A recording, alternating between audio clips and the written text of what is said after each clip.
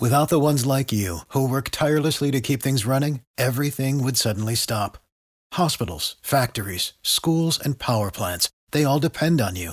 No matter the weather, emergency, or time of day, you're the ones who get it done. At Grainger, we're here for you with professional-grade industrial supplies. Count on real-time product availability and fast delivery. Call, click Grainger.com, or just stop by. Grainger, for the ones who get it done. Play Action is brought to you by the BFLO Store, the official retailer of the Buffalo Bills and Sabres.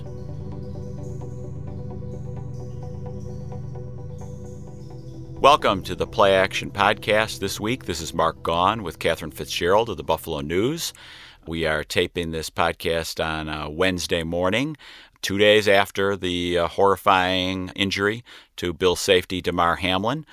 We're going to take a different approach this week. We're going to talk about Damar. Catherine, why don't you lead us off?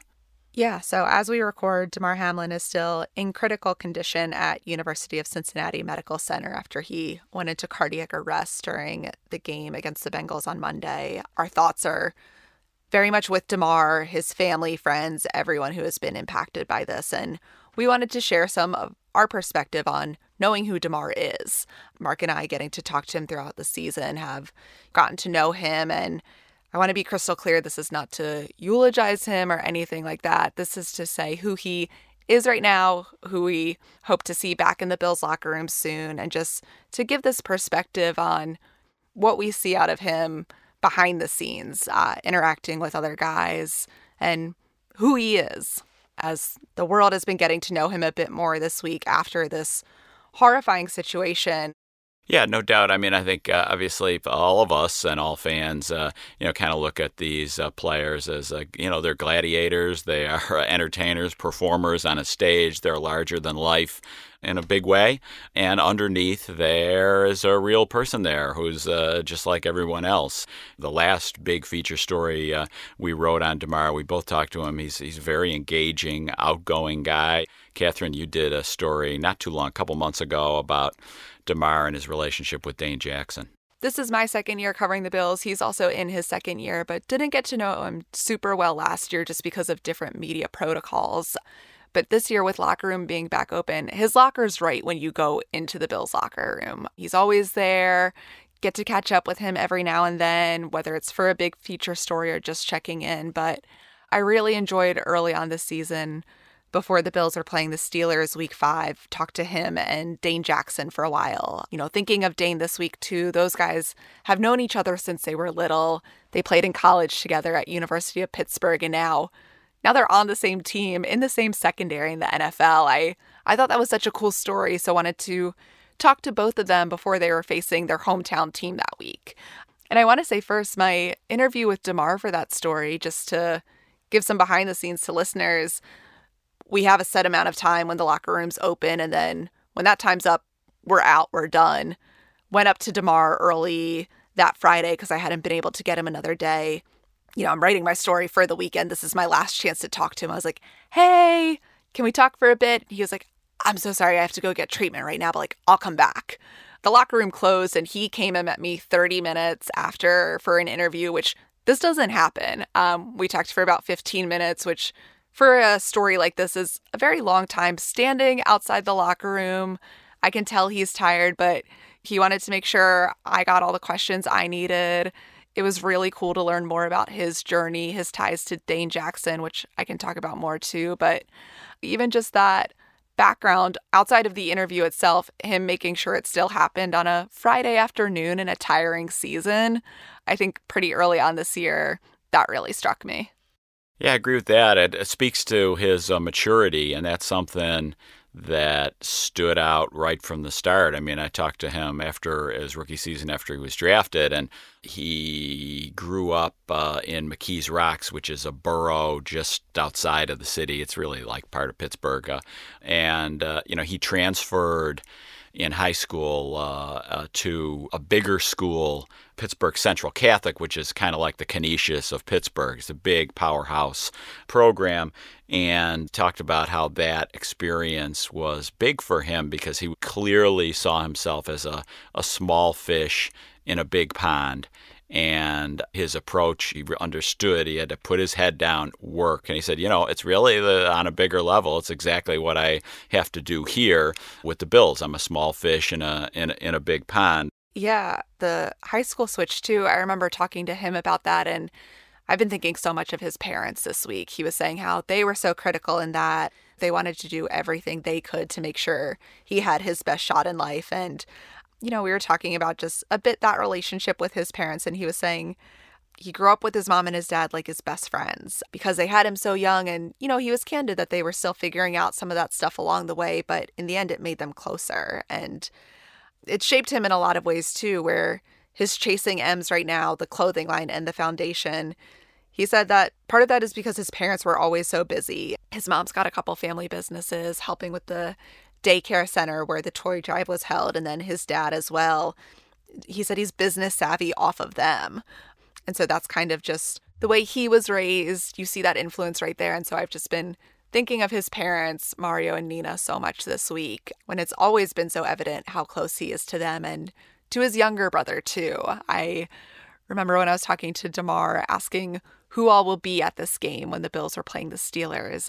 Basically, he told me that his little brother had a playoff football game. So he started first by, he was like, I don't know if my mom and dad will make it. They've got a dilemma. He mentions the playoff game, and I was kind of confused. I knew, it's early October. His brother's way younger. And so I double checked. I was like, wait, how old is your brother? He's like, well, he's 7, but our dad's the coach. And so you got 2 kids, you got to pick. And I mean, I was kind of laughing. I was like, not in a mean way, but just like, Damar, like, this is an NFL game. Is it weird to you that you're getting kind of trumped here? And he's, cracking up it too, but just like, nah, 2 kids, like, that's what happens, rooting for him. He's so close to his brother that it didn't faze him for a second. I do think they unfortunately lost the playoff game. Checked in with him a few weeks later, but they'll get him next year, Damir and the team. So such a family guy, and really thinking of them this week too as they're going through such an unimaginable situation. Yeah, just to follow up on that, I mean, I think the Chasing M's brand is, another example of his maturity in a way. Really, Chasing Millions was started just as a slogan when he was, younger. And when he got to the University of Pittsburgh, he kind of late in his career at Pittsburgh, he turned it into this clothing line. And it's online, and the logo is nice. The logo's been like on the floor, the foot of his locker some weeks. And, they sell hoodies and socks and caps. But it's also branched out, and he created this foundation, which does things like toy drives and back-to-school drives and kids' camps. I go back to, his maturity. I was talking to him about, the influence of Micah Hyde and Jordan Poyer. The point was to talk about the football aspect of it, but really the first 5 minutes of our conversation, he talked about how really the biggest thing he gets from them is life advice. They're married men with families, and, he looks to them every bit as much or more for advice on life, on being this professional athlete and living the life and how it goes off the field. Is definitely a guy mature beyond his years. Yeah, I think his relationships around the defense are really cool too. You mentioned with the safeties there, and then again, just that deep relationship with Dane Jackson. Something that really struck me earlier this year was the Bills had to also see a terrifying situation when Dane left the field in an ambulance Monday Night Football early in the season, and Damar, who's known him since they were kids, became really close at college, and now they're on the same team.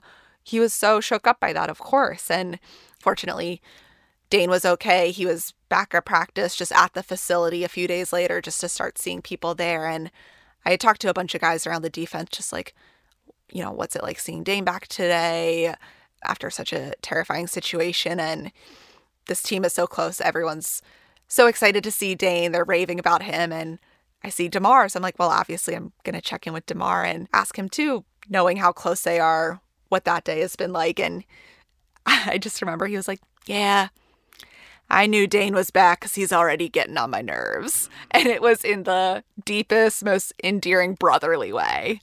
I mean, that's really what their relationship is they're so close that he can be like, yeah, he's back and he's bugging me a bit today. And I think Dane kind of like chirped at us during the interview too. And Damar, he's really funny. So just immediately that's where he went. And We talked for a bit too about the more meaningful aspects of it, but it was just, I don't know, just so genuinely funny. And we've just been really fortunate to have that behind the scenes perspective on Damar, who's creative, he's funny, he's so loyal to those around him, and just very genuine. One of the most recent conversations I had with him last month, I was asking him about his happy lamp, the bright light in his locker, which I wanted to get one too for my seasonal depression. And he talked me through options of like what to buy and where to put it in my house. And so we're just really rooting for him to have good news soon. I think that's part of why all of this was so horrifying on Monday night.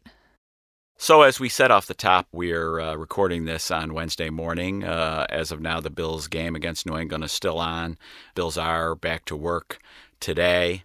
Going back to work is going to be a very emotional, difficult thing for everybody after the traumatic scene Monday night in Cincinnati. Yeah, I mean, I was there in the press box, and even from that vantage point, I can't imagine what the Bills players are going through right now. The Bengals players as well, but I think traumatizing is the right word for it. I've talked some to people around the Bills facility of just kind of the different ways they support their players, particularly in mental health. And I think that's going to be so significant this week. Just really making sure guys are getting what they need.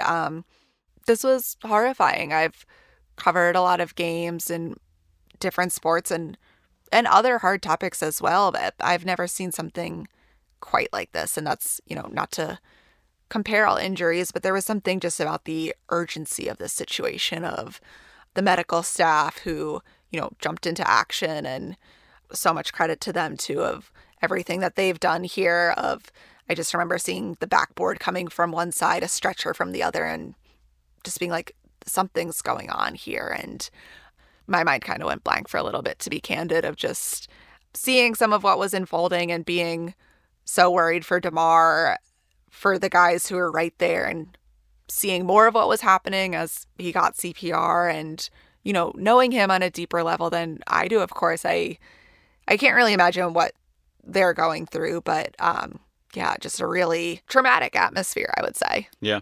So, it all puts a totally different perspective on the game and on this Bills season. We've been obsessed, along with the fans, about if the Bills going to be the 1, the 2, the 3 seed, and really it'll play out. We don't know if they're going to replay the Bengals game, but yeah, they're going to be the 1 or 2 of the 3 seed, and whatever happens, happens. And obviously, like everyone, we're hoping for good news and updates on Damar's health condition soon. Yes, so we'll be back next week to talk about wherever the Bills are at in their season, but just wanted to take that time this week to talk about Damar Hamlin, who, we're thinking of him, and again, everyone involved, as we hope for good news on him soon.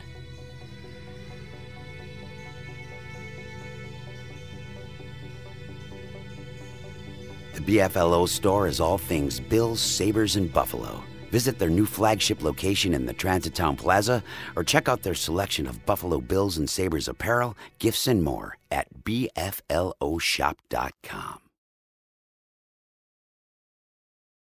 Without the ones like you, who work tirelessly to keep things running, everything would suddenly stop. Hospitals, factories, schools, and power plants, they all depend on you. No matter the weather, emergency, or time of day, you're the ones who get it done. At Grainger, we're here for you with professional-grade industrial supplies. Count on real-time product availability and fast delivery. Call, click Grainger.com, or just stop by. Grainger, for the ones who get it done.